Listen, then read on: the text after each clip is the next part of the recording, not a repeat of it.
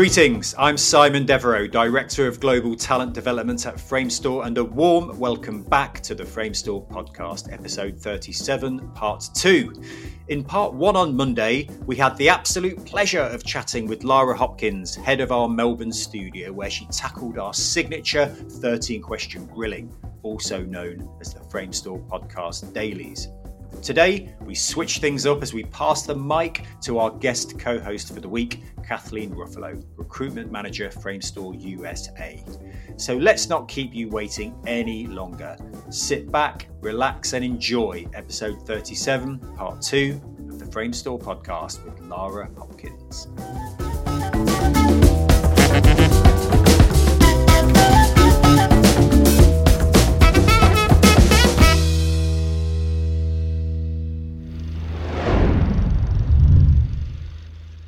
Welcome back to the podcast, the second instalment of our conversation with Lara Hopkins. This is where we seamlessly hand over to this week's guest co-host, Kathleen Ruffalo, Recruitment Manager for Framestore USA, based in Texas, who will continue the interview where we left off. So Kathleen, it's very much over to you. Thank you very much, Simon. So Lara, I think we touched on some of these topics in our earlier conversation, but I am going to go through some of these questions I've prepared, as I think there's some more delving in we might be able to do on some of the issues. The first one I'm going to hit you with is kind of a very relevant topic of the moment. So as I think you kind of alluded to in some of your responses previously, that we are currently experiencing a bit of a challenging time in the visual effects and entertainment industries, both with the ongoing impacts of schedule delays due to the strikes, as well as lots of talks of technology advancements making roles obsolete. So given your tenure in the industry, I'm sure this is not the first time that you've had this kind of moments of vulnerability in the industry and in your own career. So how do you cope, and what do you suggest others consider to help themselves navigate during these times where they might be feeling the brunt of these setbacks and threats?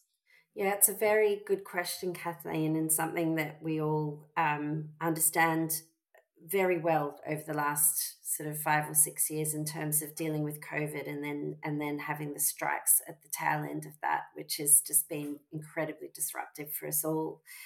It goes back to my original comments around cycles, and there's no doubt that there's been difficult times in the past, and we've seen a lot of shifts in terms of industries having to adapt and change, and companies, unfortunately, maybe not able to continue, other companies riding the storm and getting through and being able to build up again. I think for artists, and producers and everybody in the industry, just keeping in mind that things are cycles, so things will look up again is true.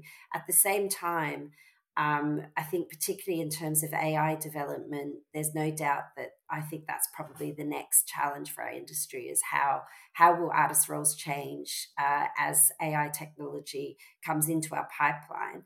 I don't think there's any avoiding it, that it will, because I think any efficiencies that can be introduced will be needed and demanded of by our clients. So it's really, as an artist, around being mindful and open to watching what is happening with this technology and educating themselves around the direction that this might be in, and being prepared to adapt and change your role and your direction according to what the likely outcome of these technological advancements might be. So being nimble and able to adapt, I think, is a really big part of it. In terms of maybe like more, help me fill up my spare time moments, are there any kind of skills or suggestions for resources that you might be able to provide for people that are kind of in between jobs at the moment that might help them be relevant when things start to pick back up? Well, the internet is your friend. So I just think that researching everything that you can read around the development in the industry and keeping in touch with all of the various companies in terms of following them on LinkedIn and following anything that they write or talk about, and being also educated outside of our industry in terms of technological developments in other industries that may clearly form a line into how our industry will be impacted is important. it's important to sort of stick your head up out of the detail of sometimes that you can be in VFX, and look around you at more general trends in terms of the streaming services and how are people watching films, what is going on more broadly in the industry, so that you feel a little bit more armed. What's going on in advertising? How are people spending their marketing dollars these days?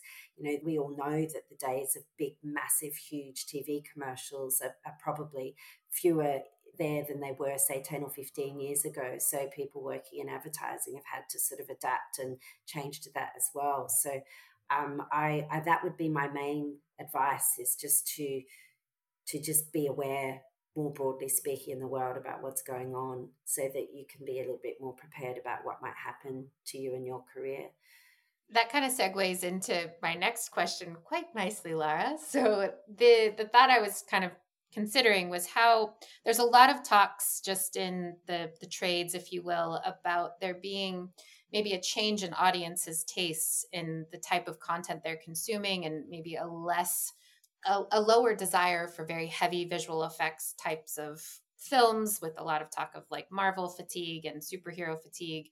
How do you see the landscape of visual effects content evolving, and how do you hope Framestore will be a part of aligning that direction?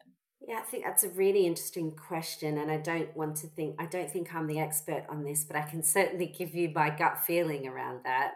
Your I point of still view think is, that yeah. when it comes down to it, people want good stories, and they want to care about the characters. So whether that's embedded within a massive VFX shot or in a very, very light on subtle VFX shot, it's all about caring about the characters and caring about the stories. And I do actually believe that in some films that have happened to be very heavy in visual effects, we've forgotten that sometimes. That, yes, it's great to see a huge destruction shot with, buildings falling over and massive fireballs and all the kind of things that we love to work on, and visual effects artists are so amazing at doing. But if we don't care about what's happening to the people in that shot or to the characters, it's kind of meaningless. And you can kind of think back over the last few years around the films and episodic, all the content that people have really, really genuinely loved and helped them get through things like the pandemic. And it generally is things like Ted Lasso, where you really love the characters. And that, in that sense, that's also why I think Paddington has this everlasting appeal, because it's got so much heart and some kindness around it as well. And then there are things like The Last of Us, which, has amazing visual effects work, absolutely been the favorite thing that I've seen over the last year. Big visual effects work, but when it comes down to it, it's the story about the relationship between the two main characters and how their relationship unfolds. That is the main driving force behind that, and the visual effects supports that. So I do think that we will be going back to telling more simple stories about the human nature, and that will and that visual effects will always be a part of that, but it shouldn't be the main thing about the shot. Yeah. It should be supporting it. In terms of Framestore, this is why I think that this is where Framestore excels. It's creating the human out of the digital. Like, it's creating characters that we just love, and we totally forget that are digital, that are not real. And that's why I think Framestore's, got so many more stories to tell, because I think our teams just know how to do that so well. The quality of the animation at Framestore, I believe, is the best in the world, genuinely. And our creatures and characters are so believable and so have so much heart and soul to them. And that's where I think Framestore will continue to just give us those things that make us feel good on the inside. I agree 100%. So maybe now to talk a bit more about you personally, I'm curious to hear what you're most excited about for being a part of the Framestore Melbourne office and what's to come there. Well, look, the team have been incredibly welcoming, and there's some absolutely fantastic talent there.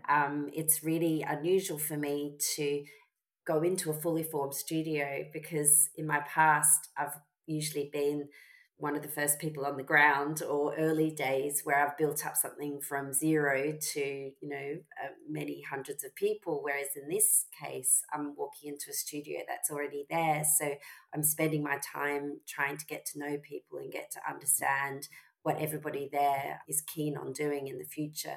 And for me, the thing that I'm very excited about is continuing to work with the Melbourne studio to integrate them into the Framestore network of studios. And the thing that I love the most is that there's so many parallels there between the culture and the values of the Melbourne studio and the way Framestore is globally as well. One of them is that the tenure of people there is very long. People have worked together for very long, and that's exactly the same as at Framestore globally. People generally come and stay for a long time, and they know each other really well. So I think in that sense, you get a very similar feel of being in the Melbourne studio. And then on top of that, it's being able to, we're just about to finish our first project, Furiosa, on the Framestore pipeline. And that is a really big, huge undertaking for a studio that had a fantastic pipeline that they'd worked on for years and years, to leave that and move on to a completely new pipeline, which of course is, has its challenges. There's no pipeline that's perfect. There's things that they miss. But watching the team adapt and change and take on this to enable them to work within the Framestore network and then receive the benefits of being in the global team, so we can share our work and we can work on some amazing projects alongside our other studios. That's going to be very exciting.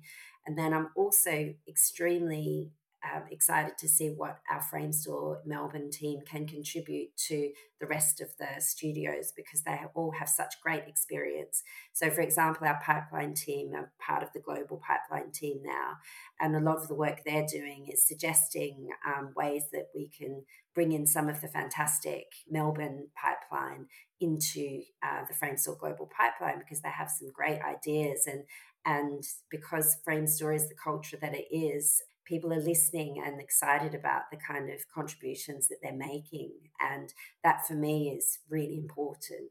It's not that one studio has sort of gobbled up by a big network. It's that we are standing firm on the shoulders of people that have worked for a really long time in the industry and have some great ideas and can contribute to, all of the kind of approaches and production methodologies and tools to help all of the Framestore offices work better. So, that's really important for me too, to keep championing the Melbourne studio and helping them feel part of the global network. Yeah. And I always thought that was one of the best parts about Framestore, is how globally connected we are. Yeah. And you do really feel that, there is no distinction. There's no silos amongst our global work. Even though we're so far apart, you still know that everyone can kind of convene and collaborate. And, I'm really excited that you're the person kind of helping to spearhead that with the Melbourne location. But on that note, I obviously know you best from your previous positions. So I'm just curious if there's anything that you miss about recruiting or even producing from your time before you moved into recruitment. And you've kind of touched on this in some of your answers before, but kind of curious to hear your thoughts about what skills you took from those roles into your position now as head of studio. I've never been in a role where I've been able to lean more on my past experiences than this role. The producing side of it, it's been a long time since I've produced, but it means in those project update meetings, I've got a pretty good instinct around the projects and can sort of listen to the producers and understand where they're at. And I'm developing even more of an instinct around some of the road bumps that we might have coming up. But I think I speak their language, and I'm really enjoying that. This is the first time in a long time where I've been much more in touch with the day-to-day of what's going on the projects. Mm-hmm. And I'm absolutely loving that. It's sort of, I had missed my producer role. It is something that I loved back in the day, and now I'm back. I feel more in tune with it now than I ever have before, and it's just absolutely amazing. And I'm full of admiration and respect for our producers. They take on so much more than I ever did when I was a producer, but I'm hoping that those sort of instincts around making decisions and generally having an instinct around where our problems are, what do we need to focus on, will help me in my role. And the recruitment side of things, as I said, it's all about the team. It's all about having the best combination of people. It's all about finding the people that have potential and helping them, guide them, and push them into roles that might be outside of their comfort zone.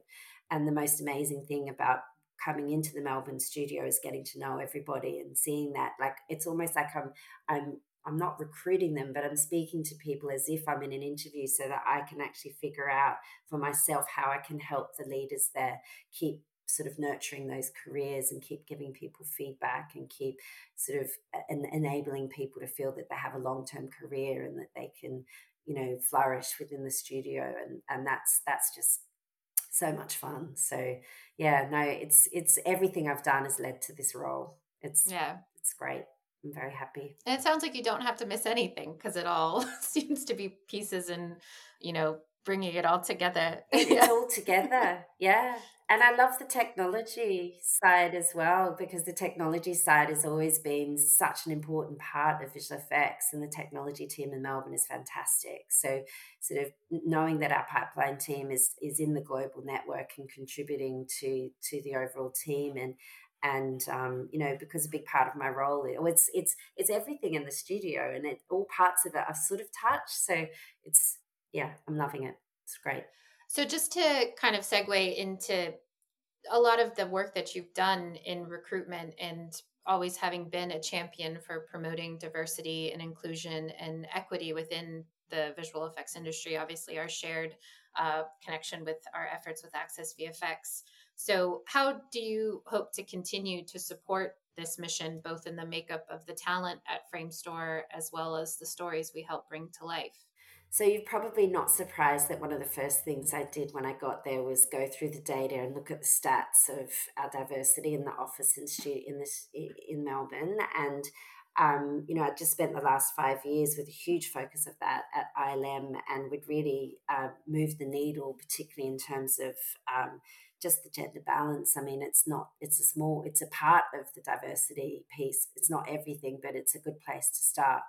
So there's no doubt that we've got some room for improvement in Melbourne. The gender disparity is real, and we also have a lack of female leaders in supervisory roles, which is something that still I grapple with.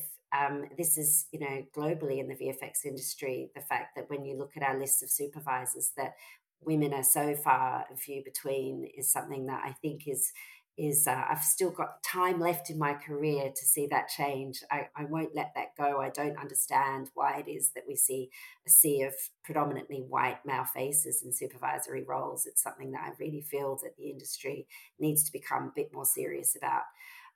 So I do feel that I'm really excited about the opportunity to try and keep addressing that within the Melbourne studio. I will hope to start more conversations with our women. We've got International Women's Day coming up. I'm trying to plan some things around that. We've just launched our first Launchpad internship.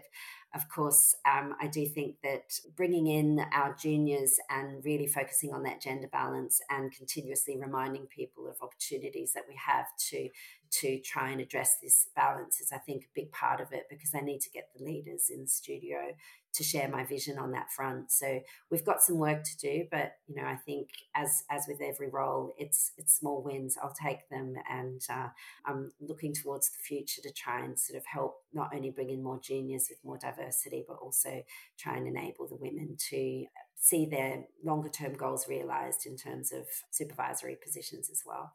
It's really important. Yeah. In terms of telling the stories, I don't know that I have much impact on scripts. I'd like to say I do.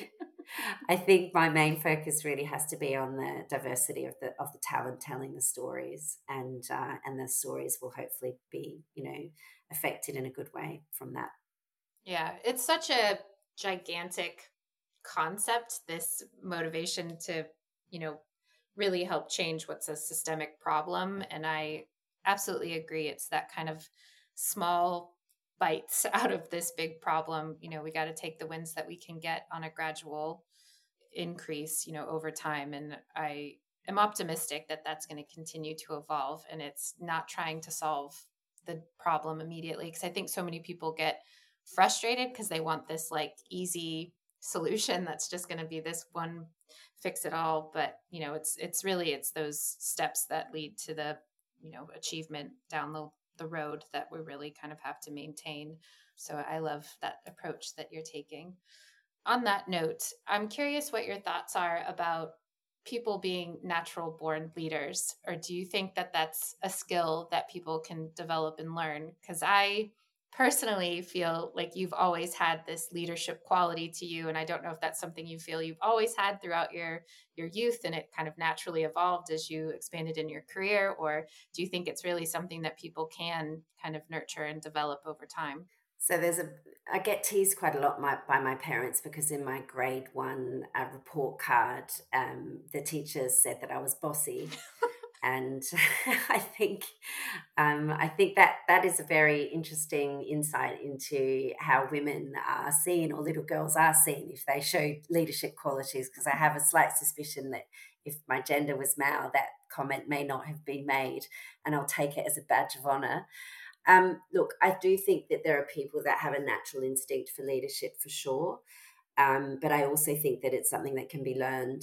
But if you are learning it, you have to come at it with a very open mind, some humility, and some genuine interest in people and seeing people grow. It's not an ego thing. It's not about who's the smartest in the room. It's not about your ideas being the best. It's actually about listening to other people's ideas and helping them sort of achieve their goals and helping them contribute. So I do think that, the basic trust and enjoyment of working with people is at the heart of any good leader. And if that's not part of your personality, you're probably not well suited to be a leader. So I do think it can be learned, but you have to have that interest and ability to put your ego aside if you want to be a leader. Yeah, no, I love that, honestly, because I think that's probably a quality people perhaps take for granted. And what makes a better leader, or, a more effective leader, is actually having the ability to empower others and listen to the other people in the room. So yeah, thank you for that. So a couple more questions, and I hope they're maybe a little bit more fun.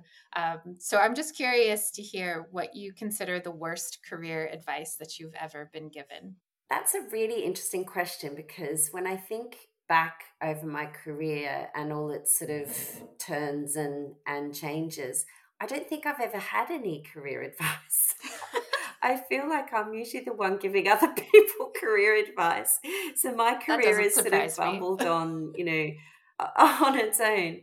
I do think, though, that when you become part-time and when you focus in on something like recruitment, which, as we've talked about, is often seen as an administration job as opposed to something that's more complex. And I do think people can see you in a different light. And I guess from my point of view, I was incredibly sort of humbled and really sort of thrilled, I guess, Kathleen, when you talked before about the fact that you felt that as a recruiter, I was still able to get my opinions heard and help to make decisions made. So I think, to sort of flip it around a bit, what I would like to say is I just hope that people realize that if you do decide to navigate your career by going in a different twists and turns where you might be juggling motherhood or juggling something outside of work that means that you can't be head of studio and working crazy hours and, doing that kind of role, that you can still impact change. And it doesn't mean that you won't eventually get there. It just might mean that there's a phase in your life where you are just accepting that this is your role, do the best you can, try and be as effective as you can. And, maybe when things are, you're ready and there's a role that's ready for you, you can sort of move into that role. So I think that's probably what I would like to say about that question. It's not a linear process, this career. Yeah, no, that's great. Of course, you would find a way to give good career advice by answering the question about bad career advice. I'll take it. So last question from me. I hope this is more kind of a fun take on things, but I'm just curious, if you won the lottery, how would you spend your time? And do you think you'd still have some sort of connection to the visual effects or animation industry? I absolutely know the answer to that question. So I would set up some kind of mentorship, careers, advice. I would basically be out there spending my whole time trying to help people navigate their careers with a specific focus on diversity. If I had the if I won the lottery. But the good thing is that I can do that in my day-to-day job as well. But if I had the time to be able to continue to do that, that's what I would do. As much as I'd like to say that I'd be sitting on on a beach doing nothing, it's, for people that know me, that's not something that I do very often because I get very bored very quickly. So I can't imagine not being involved in some way in the VFX and animation industry. And it would just be such a gift to be able to then really do things that often you can't do in your day to day, to be able to help people navigate their careers and specifically help women with their careers. So that's what I would do. Amazing. Great questions, great questions. And good to know, good to know. So I'll keep a close ear to the ground for when you do win the lottery, Lara, and we'll get you fully recruited onto the Access VFX mission where you can do all of that and more. That's great. Great questions, Kathleen. I loved the worst career advice question for sure. And I loved the storytelling bit as well, because you mentioned, I would argue, two of my favourite shows in the last few years, which is Ted Lasso, which I just absolutely ate up, and The Last of Us. Being an avid gamer as well, that's my favourite game, both part 1 and part 2. I'm actually playing the remastered part 2 at the moment. I can't get enough of it. They keep remastering, I'll keep playing them, but the show is just incredible. Whether we worked on it or not, it's absolutely incredible storytelling. So big believer in that. And I'm quite interested to see what happens in 2024. And I shouldn't say this working at Framestore, but there's not a lot of Marvel stuff happening because of the strikes. I think there's going to be obviously the Deadpool movie, but I'm hoping that will create more room for the stories you mentioned earlier, Lara, actually human stories. And because there's, something like Oppenheimer, for example, was, a film that used to get made in the 90s in many ways, like a complete dialogue-driven movie. And I'm quite excited to see what happens this year. Obviously fully supported by amazing visual effects. The thing about Oppenheimer, which, and I know that I'm digressing, is that my 16-year-old sat next to me in the theatre and did not take his eyes off the screen. And I think that's quite remarkable, really, that, they were he and his mates were absolutely loved that film. And I think it's really exciting that a film that is so dialogue heavy and historical and quite hard in parts is, had such appeal to a wide audience. It's very impressive. Yeah, and I think the Barbenheimer was a big part of that, I think, because people almost got caught up with that and went to see it where they otherwise may not have seen it, and actually were quite surprised by how they were sucked in by a pretty scary story, but a really well put together story. I don't know. Anyway, we're not here to talk about Oppenheimer, but I just wanted to comment on that great answer you gave earlier. And when people mention the word Ted Lasso, my ears prick up, which I just absolutely adore that show.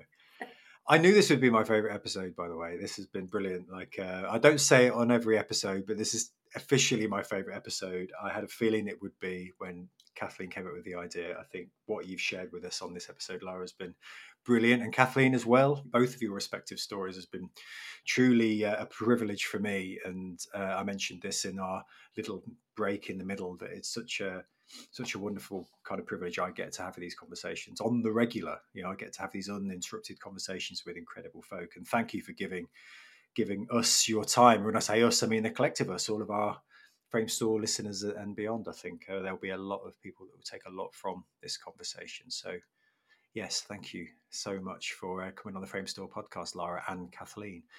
I've got one question to ask. It's a thing I'm doing this year. I mentioned it on the Launchpad episode where I asked the interns to tell me in one word, how would they describe their Launchpad experience? And Lara, I'm going to ask you, if you could describe your first 12 months as head of studio in Melbourne, what would be the one word you'd describe it as?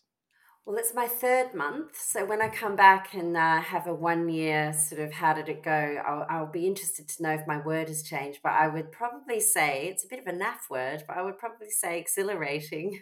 Good word. That's a strong word. Nothing naff about exhilarating. Good. What a place to end the episode on, Lara. Amazing. I had a feeling it would be the case.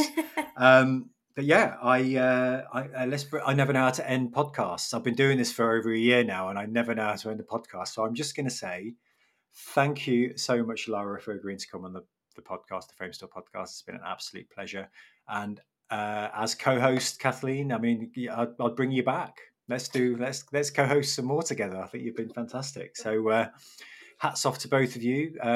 Have a great rest of your day in Texas, Kathleen. Have a great day ahead, Lara. I'm going to go to bed now because it's very late. I need my cup of cocoa and the bedtime story now. I'm ready for sleepy time, but not because of this conversation. It will take me a while to get to sleep after this. I feel very energized. So I'm just going to say thank you from the Framestore Podcast, and have a great rest of your day, both. Thank you. Thank you, Simon. Thank you, Kathleen. And that concludes this week's episode. A massive thank you to Lara and Kathleen for such a brilliantly inspiring discussion. And of course, a big shout out to Sam Sosnowski from the Global Training Team for the exceptional editing job once again. In just 2 weeks, we return with another inspiring conversation from our global Framestore community. Until then, take care and thanks for listening.